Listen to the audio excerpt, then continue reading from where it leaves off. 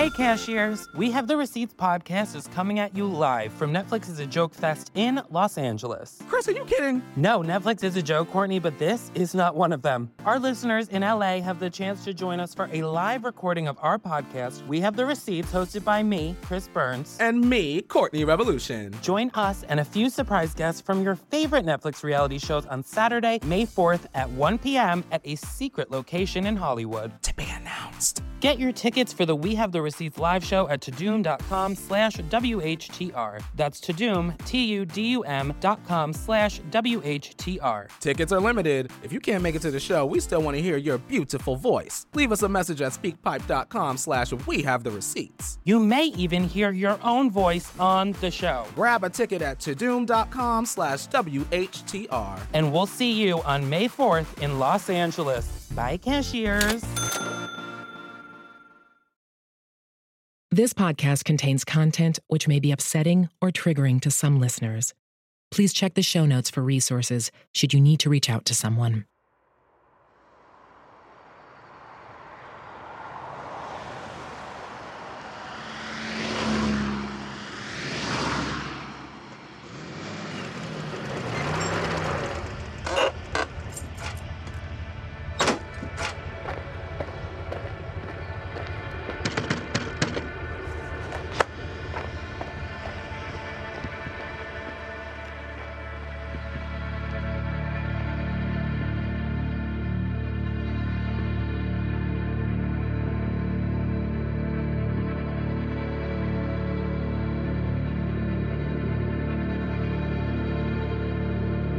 One of the first things I did was show him the photograph of him and the little girl. And I'll never forget his reaction to it. He looked at me and says, "That doesn't bother me." So there's a child or children missing. It's very clear that he was not capable of actually true love and loving a child. We were kids. It's his fault. He did this. When I looked at the picture and saw what we had, it added a more depth to the horror of the case. That was the end goal, for her to have an open door but never walk out. I had so many questions. We won't ever have all the answers, but if we can get any positive out of it, that's all that matters. I think to this day, I'm still like, who was she? Where did she come from?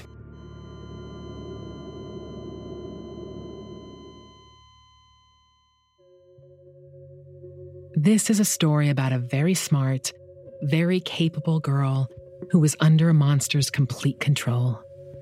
And despite having many different names, she never really knew who she was. Hi, I'm Skye Borgman, director of the Netflix documentary Girl in the Picture.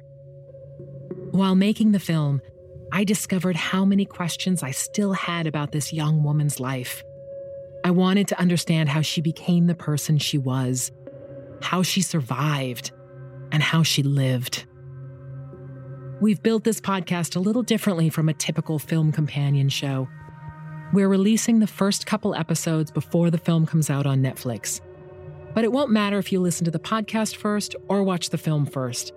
Either way, you'll find that here, we're just going deeper into the story of what happened to this young woman and why it would take several agencies decades to solve the mystery. This is the Girl in the Picture podcast.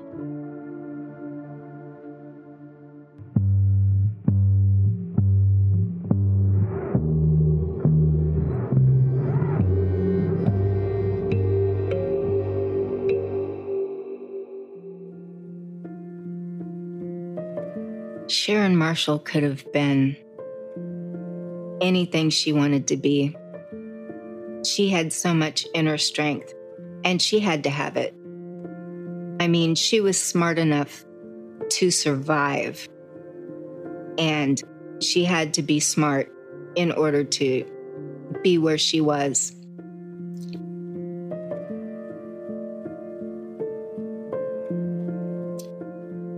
I'm sorry. She had so much potential. She had something to offer the world. She really had a gift. And she was such a good person. And so smart and so sweet.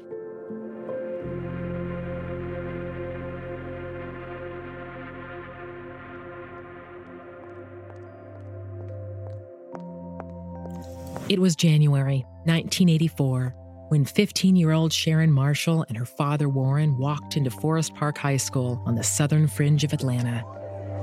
It was Sharon's fourth school in a year, and Warren told the staff they'd moved around a lot since her mom had died of cancer. She had past report cards filled with mostly A's and an IQ of 132. Teachers found Sharon quiet but confident, and despite the loss of her mom and her constant moving around with her single dad, she seemed to be thriving. I spoke with Sherry, one of the first friends Sharon made there. It was just your regular high school, loud hallways, crazy kids. And I just remember her, coming into the gifted program, and they came in and introduced her, and all the boys went crazy, and, She was very, very smart, and she was going to be an aerospace engineer. There was no, oh, I might want to be this or I might want to be that. That was what she was going to do. We were the Ally Sheedy of the Breakfast Club kind of people. We weren't really all that popular. We were the gifted kids. The gifted kids are not necessarily usually the popular ones. She always picked up on people who might have been sad or not, people didn't pay attention to, and she would pay attention to them to make them feel better. She was just very cheerful, smiled all the time. She was just a happy person. She hung out with Ray, but she really couldn't hang out a lot because she had to be home after school. So whatever hanging out was happening at school. I think a lot of people thought that Sharon and I were dating because she would wear my jacket. And, she would always hug me in the hallway and hold my hand. When I met her, I was probably at one of my lowest points. Life at Forest Park for someone like me was hard. And I'll tell you why. It's because I was very, very petite. And I guess you could say I might have been a little, feminine, even though I wasn't trying to be. And she would hear people in the hallway that would call me fag or gay Ray. And she was a short girl, but she would get in their faces and she would say things and take up for me. And those people would leave me alone afterwards. I could have very easily committed suicide, or I could have very easily have dropped high school to get away from the harassment. And then where would I be? To me, she was an angel that came at one of my darkest times. During the summer of '84, Sharon went off to student council camp, where she met Jenny. She lived just outside of town. I was on the student council for my 9th grade year, and they sent us to summer camp at Berry College. Sharon was in my group, and I don't know, it was just instant hit it off. Like, I felt like from the first day I had known her my whole life. And she told me that her mother was killed in a car accident, that she was hit by a car on a bridge and died when she was in the 2nd grade. There were different stories of how Sharon's mom died. And with Jenny attending a different school, no one spoke about it or questioned it. Why would they? We didn't exchange numbers when we left, but I looked in the directory and I found her name and number. I was like, oh my God, there she is, So I called, and when I called, she picked up the phone. She said, hello. I said, Sharon, hey, it's Jenny. And she's like, oh my God, how did you get my number? I said, it was in the directory. And she said, you can't call here. And I said, well, why? And she said, my dad doesn't allow me to use the phone. And then I could hear him screaming in the background, who's on the phone?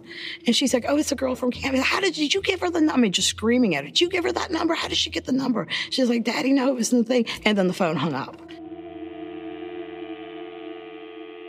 And I sat there like shocked because this did not sound like the same girl that I had been at camp with. And then that was my first experience with Warren Marshall. Even though Jenny felt weird about the way Warren and Sharon were on the phone that day, she knew they didn't have the easiest home life. I thought, well, this is just a working dad who's doing the best he can. It seemed like her rules were very, very, very strict. She would always tell me when Daddy comes home, I have to give him a back massage. I have to sit down with him and we have to go over the bills. We have to pay the bills. I have to cook dinner. I have to have the house clean. I have to get my homework done.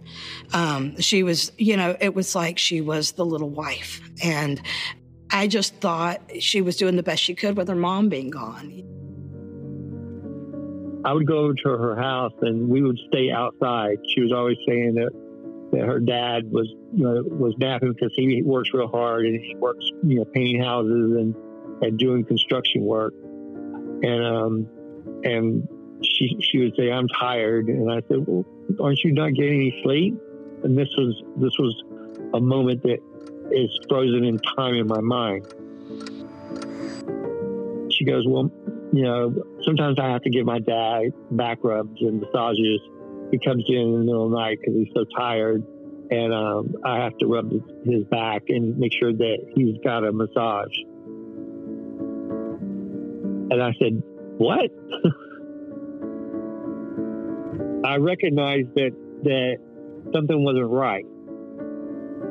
And I asked her, I said, is your dad doing anything? I said, I don't want to mess up our friendship. And you can be honest with me. I said, Sharon, you know that I was molested. And is anything not right with your dad? Oh, no, don't be silly. That's my dad. And she blew it off. I said, is he, touching you inappropriately or anything? And she kind of laughed it off. She never answered the question. And to this day, I still remember that. She never answered the question. She laughed it off, and she just hugged me. I had to respect him. I had to be very careful because I didn't want to lose my friend. Without somebody saying, here's how it looks, here are the things to look out for, they don't have the confidence to understand that it's real. Diane Cranley is a sexual abuse survivor and has dedicated her life to abuse prevention. If you see one boundary being broken, okay, maybe no big deal. But if you see a pattern of boundaries being broken, you should suspect that abuse is either already happening or it's going to happen if somebody doesn't intercede. And so when you know what it looks like and you know what the boundaries are and you're seeing these behaviors, you're empowered. One night, her dad came to pick her up, and my mom had just gotten home, and she was in her police gear with badge, everything done, no work. He knocked on the door, and we were in the living room, and my mom answered the door, and the look on his face, you could just tell that he was kind of shocked. And he goes, "Is my daughter here? Is Sharon here?" And my mom goes, "Yeah, you want to come in?" He goes, "No, I'm fine out here. Tell her to get her ass out here, so we got to go." And Sharon left, and my mom goes, "That's her father?" I go, "Yeah." And she said, "I don't want you around him." And I said, "Why?" And she goes, "I don't know. He just doesn't give me a good feeling." And that's when I told her about the massage, and she goes, "Well, I can't do anything, and nobody can do anything unless she comes forward and says something." That she actually has to say that. The problem is one person saw one thing, somebody else saw another thing, this person saw something else. Whereas independently, it was just weird or creepy. But together, it's like, oh no, something is definitely going wrong here. Despite Sharon's happy facade, she was being sexually abused at home. Some of her friends suspected it, but no one wanted to push her. And although people knew something wasn't right with Warren, they just weren't sure what it was. She didn't have emotional problems that we could tell. She wasn't crying. She wasn't, oh, woe is me. She had a very positive outlook on life. She had very high grades. She read a lot. Looking back, I think Sharon had a lot of little signs of cries for help. I look back, the signs were there. You can wave a red flag all you want, but if you don't realize what a red flag means, you're not going to look for it. It's just going to be part of the scenery. Sometimes, we list all these things, look for kids who are depressed or withdrawn and, all these things. And those things are all true. But sometimes kids go the other way. And it's like, if I can just make everything perfect in my life, right? If I can put on this facade of perfection, then I can get through this. And it is a coping mechanism. And it's multiple things. Sometimes it's so that other people don't see the total brokenness, underneath. And sometimes it's just about control. And so we see that sometimes as their means for coping, because they can't control other parts of their life that are so painful. So they thrive in the areas that they can control. Sometimes people say, well, she was more resilient. I'm not sure that's resilience. It may look like it on the surface, right? But everything that she was struggling with is still buried below. And so that's a coping mechanism. Thinking about the signs, or these cries for help that Jenny mentions. In the 1980s, we just weren't having conversations about what to look out for, or how to recognize signs of sexual abuse.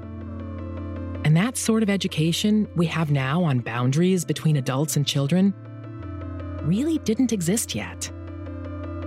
Looking at Sharon's life in retrospect, I wonder how she could stay so positive.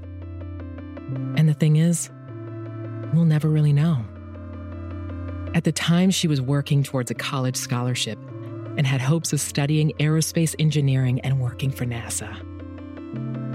Perhaps her drive to succeed was a coping mechanism. Or maybe being so positive was just who she was. There was a time when Warren's behavior was vague, but now began to escalate, and he started acting out in front of others. Sharon told her dad that Lynn was acting in shows and had done some commercials. And Sharon showed Lynn photos that her father had taken of her. Ones that Lynn felt were just way too sexy for a teenager. Then Warren offered to take photos of Lynn and Sharon together. He drove us to a part of Atlanta that I had never been to. It was very seedy. There was a bunch of warehouses. And he stopped in front of this warehouse and he went inside. He said, "I'll be right back." And that's when I saw it. He had a gun with him. And I just kind of looked, and Sharon looked at me and she goes, "What?" As he was leaving the car, I said, "Your dad has a gun." And she goes, "Oh, that's just protection. He protects me that way." And I go, "Okay." He came back from the warehouse and he was very upset. He said, "We can't take the pictures today. They got it locked up." When I told my mom that I got in the truck with him, I don't think the roof ever came back down. My mother was so angry with me, and she said, "Suppose he would have killed you, I would have never known where you were." And I just know that she did whatever he told her to do. I mean, to the letter. Whatever he said, do something, she did it. Whatever Warren was planning to do that day, he was using the fact that Lynn trusted Sharon. Edging towards breaking boundaries is a key part of an abuser's process. It's really this cyclical process where they're constantly, whether consciously or subconsciously, thinking about all of these aspects and moving every ball forward just slowly but surely. And anytime they get, direct pushback, significant pushback from a child, they'll slow down, or they'll, take a step back and maybe even take that child off their list and move on. And again, they're testing the waters to see who will and won't tell. Warren didn't just push boundaries with Sharon and her friends. He pushed them with adults, too. Jenny told me about the time when Warren first met her parents. Sharon and her dad came to their house, and almost straight away, he asked Jenny's parents for a loan. Her dad said no, and then later told Jenny that he adored Sharon, but he didn't like her dad. And Warren's weird behavior didn't stop there. Another time, not long after this, Jenny and her parents came home from the mall to find Warren and Sharon inside their house. He'd opened the garage door and just walked in. He was just lying on our sofa, and she's sitting there mortified. She was, all hunched over like, oh my God, I can't, and she's like, I'm so sorry. I can't. And my mom was like, why is he in our house? Furious, Jenny's dad told her she was never allowed to be alone with Warren or to go to Sharon's house ever again. And of course, we broke the rule that weekend and went out that weekend. Sharon wanted me to come down so bad. And my dad was out of town. My mom said, just this once, I'm going to let you go down and spend the night down there. One night, I'm going to drop you off, mid-afternoon, and I'm going to have you back the next morning, and do not tell your father. I understand now why my dad said no. I never could tell him that I went.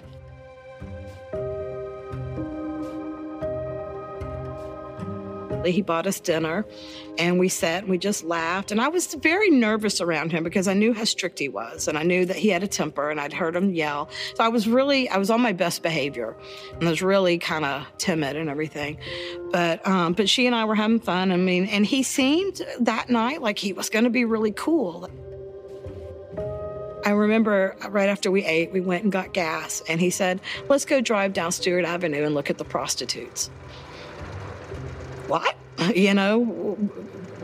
thought, that's weird. And she's like, we'll just go and we'll just look at them, I was like, that's weird. I think my parents would really like me driving down Stewart Avenue, but okay, Perpetrators tend to be ones that allow kids to get away with a lot of things. So when we start to see people who allow, don't have good boundaries with kids, right? And they let them break rules, any way that they can get the child complicit in it so that the child's thinking, if I tell, I'm going to get in trouble because I did X, Y, Z, or I wasn't supposed to. And it kind of comes into creating some level of complicity. So at some point they want the kids to break the rules or break the law or whatever it may be with them. Warren had been chipping away at these boundaries with Jenny all evening. He'd even become the cool dad. And Jenny was about to learn that Sharon often did things that teenagers were not supposed to be doing. He said, I'm going to take y'all back to the house, let you get ready, and I'm going to take y'all dancing tonight. And I remember when we were changing, she pulled open one of her drawers and pulled out all this very, very sexy lingerie, negligees and stuff. I said, what in the world? And she said, oh, Daddy buys the stuff for me and lets me have it. I said, oh my God, these are beautiful, but oh, hello, why do you have this? So we went out, we left back out, and he took us to a bar. We were 15, 16 years old. And he took us into this bar that looked like a truck stop bar. I said, we're kids. We can't go in there as a bar. And she said, no, Daddy knows the owner and he lets us come in there. So she's like, I'd just like to go in there and dance, And Sharon loved to dance. And she was very sexy when she danced. Her way she moved her body and everything. So we go in there, and there are all these truck driver-looking dudes everywhere, and a dance floor. No girls, no females. And her father sat at the bar for a little bit, and then he said, I'm going to leave you guys here, and I'll come back in a couple of hours and get you. Y'all stay here and dance. and there were all these men just watching us. So he came back about 2 hours later and picked us up. Nobody approached us. Nobody talked to us. Nothing happened. We were just two teenage girls dancing at a bar. You know, it was, the whole situation was not good. We went back to their house, and the stuff happened that I never talked about. We were starting to change to get ready for bed and getting our pajamas on. I had a sleeping bag and a pillow. And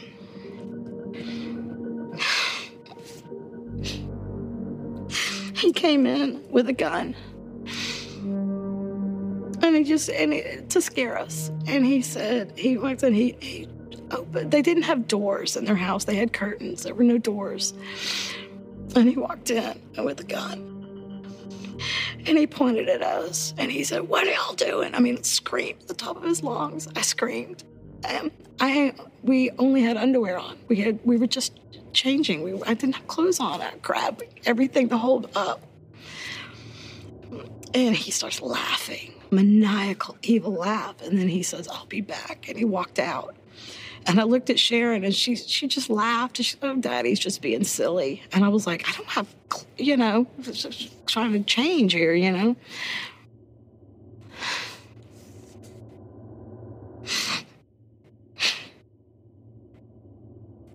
So he changed, and then he came back. And he still had the gun. And he ordered me to lay down on the floor on the sleeping bag and put a pillow on my head. And I did. And he raped her at gunpoint. And I was in the room.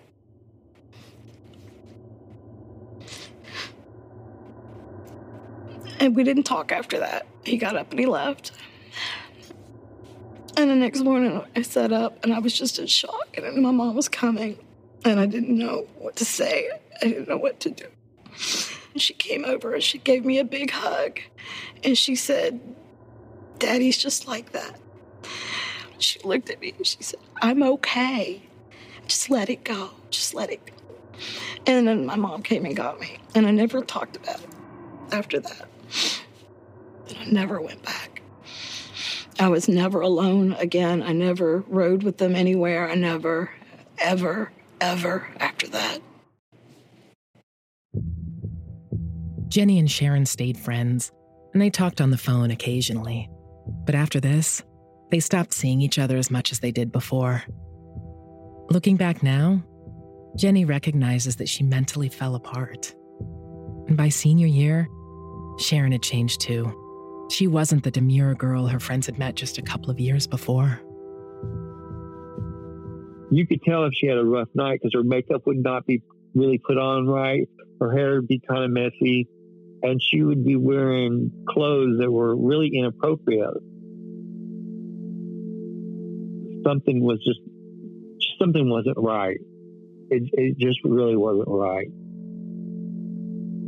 I didn't, really realize till later, that probably he had her, time occupied with nefarious things. Looking back now, that was, he had friends that he would bring over. She talked about, "Oh, Daddy has friends over. Yeah, I gotta go," In her senior year, Sharon found out she'd been accepted into the aerospace engineering program at Georgia Tech on a full scholarship. That dream she had was finally becoming real. A shot at independence and a chance at a life that Warren could not control. Warren had extended this control into all of Sharon's relationships. Boyfriends during high school all dealt with him chaperoning them on dates or sitting outside in his car wherever they were.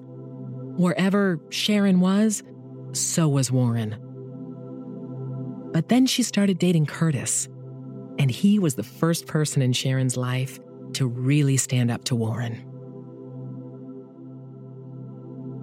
I do remember that I told her father was a fucking nut job, and that I would love to take her away from him. She was a sweetheart, yeah. Very friendly, and just trying to be social like other people. We just ended up talking. Her and I went to the senior prom together. That year, something happened that would change their lives. She was pregnant. She told me I was his father. And I would do anything for her. So I was with her. She hid it for a long time. At a certain point, we knew, but it wasn't something we necessarily talked about. Teen pregnancy was not really a thing we talked about back then. There were whispers in the hallways. You know, it was a hush-hush kind of thing, and it was obvious that she was, but we didn't say that. When Warren found out Sharon was pregnant, he went ballistic. A month or so beforehand, Warren had taken out a full-page announcement in Sharon's high school yearbook, congratulating her on her scholarship. Now he wouldn't even let her go to graduation or to Georgia Tech. So the last time I saw Sharon was at graduation. I saw her at Terra Stadium, where we graduated, but I do not recall her walking on the stage. I remember seeing her very pregnant in the parking lot. Warren told Sharon they were moving to Arizona, and Curtis went with them. I placed an ad for all of my stuff, and I sold everything I had to give us money to go to Phoenix. Sharon and Jenny hadn't seen each other for a while, and the last time they spoke by phone, they'd squealed with excitement about Sharon's scholarship. So when Sharon called Jenny and confided that she was pregnant, moving to Arizona, and not going to Georgia Tech, Jenny had a hard time reconciling it all. When I found out that her father wouldn't let her go, how hard she had worked to get there, and he said no. You know, when she found out she couldn't go, I was like, well, we'll just hang out together. I won't go to college either. And she said, no, I want you to go to college. Sharon, Warren, and Curtis arrived in Phoenix in June of '86, where they rented an apartment. Curtis had no idea that Warren and Sharon had ever been to Phoenix, let alone lived there before they moved to Georgia. They never told him. And he didn't know that 5 years earlier, in 1981, when Sharon was 12, Warren had registered a driver's license in the exact same block they'd just moved to. After they settled, Sharon called Lynn to give him her news. When I talked to her, she said that she was going to have a baby. And I didn't know about that. And I told her to please stay in touch with me because I'll write you letters every day. And I never got an address, and I never heard from her again. She was pregnant, getting bigger. I would work 10, 12 hours a day, go home. He'd sleep on the couch. Curtis started working to support Sharon and Warren. He says he didn't mind because he just was so focused on looking after Sharon and their unborn baby. But one day, he came home to find a man and a woman in the apartment.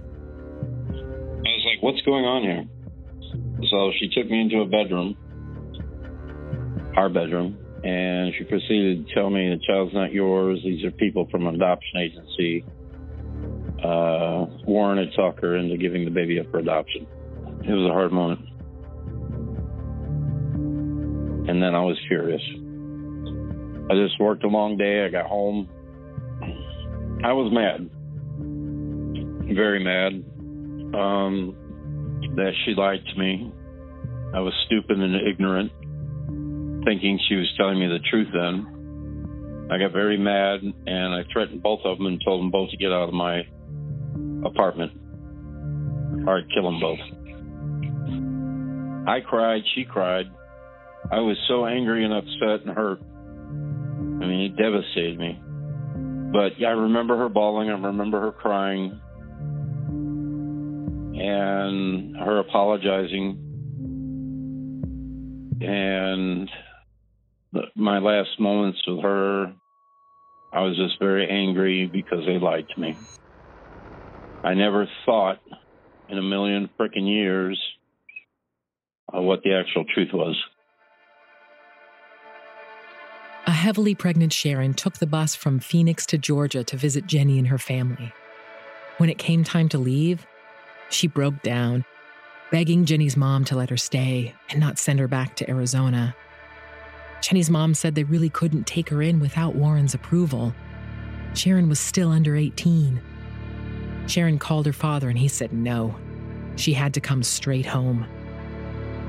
Warren and Sharon moved to Mesa and Sharon's baby, a boy, was adopted. Jenny received a letter from Sharon saying that her father had found a perfect couple from Texas to take the baby.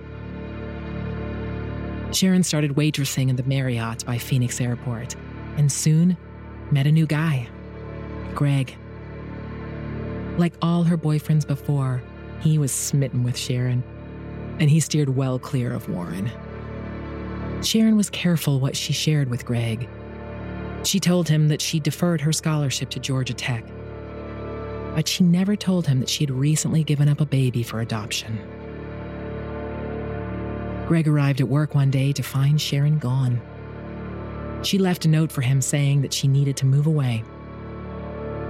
Months later, she reappeared at work, acting as if she'd never left, only to disappear again. This time, though, there wasn't a note, and she wouldn't be back. Just like Curtis, Greg would never see Sharon again. In the fall of '87, while on the road, Sharon called Jenny. She and Warren had to leave Arizona, and they were headed to Florida to make a fresh start. She said, hey, I'm pregnant again, having another one. And I'm like, oh my God. She's like, but Daddy's going to let me keep this one. His name's Michael. And she's like, you know, I love him. Coming up on episode 2 of Girl in the Picture. I heard on the radio about the kidnapping of a little boy. We were just trying to find out who this guy was and how do we run him down. Michael was in real trouble. I knew that he was a monster. There's nothing could be good about this. And it just kept getting worse and kept getting worse and kept getting worse. She's like, next time I see you, you know, we'll go to a church, we'll do something, make it official, and you be his godmother. But, you know, we never got to that.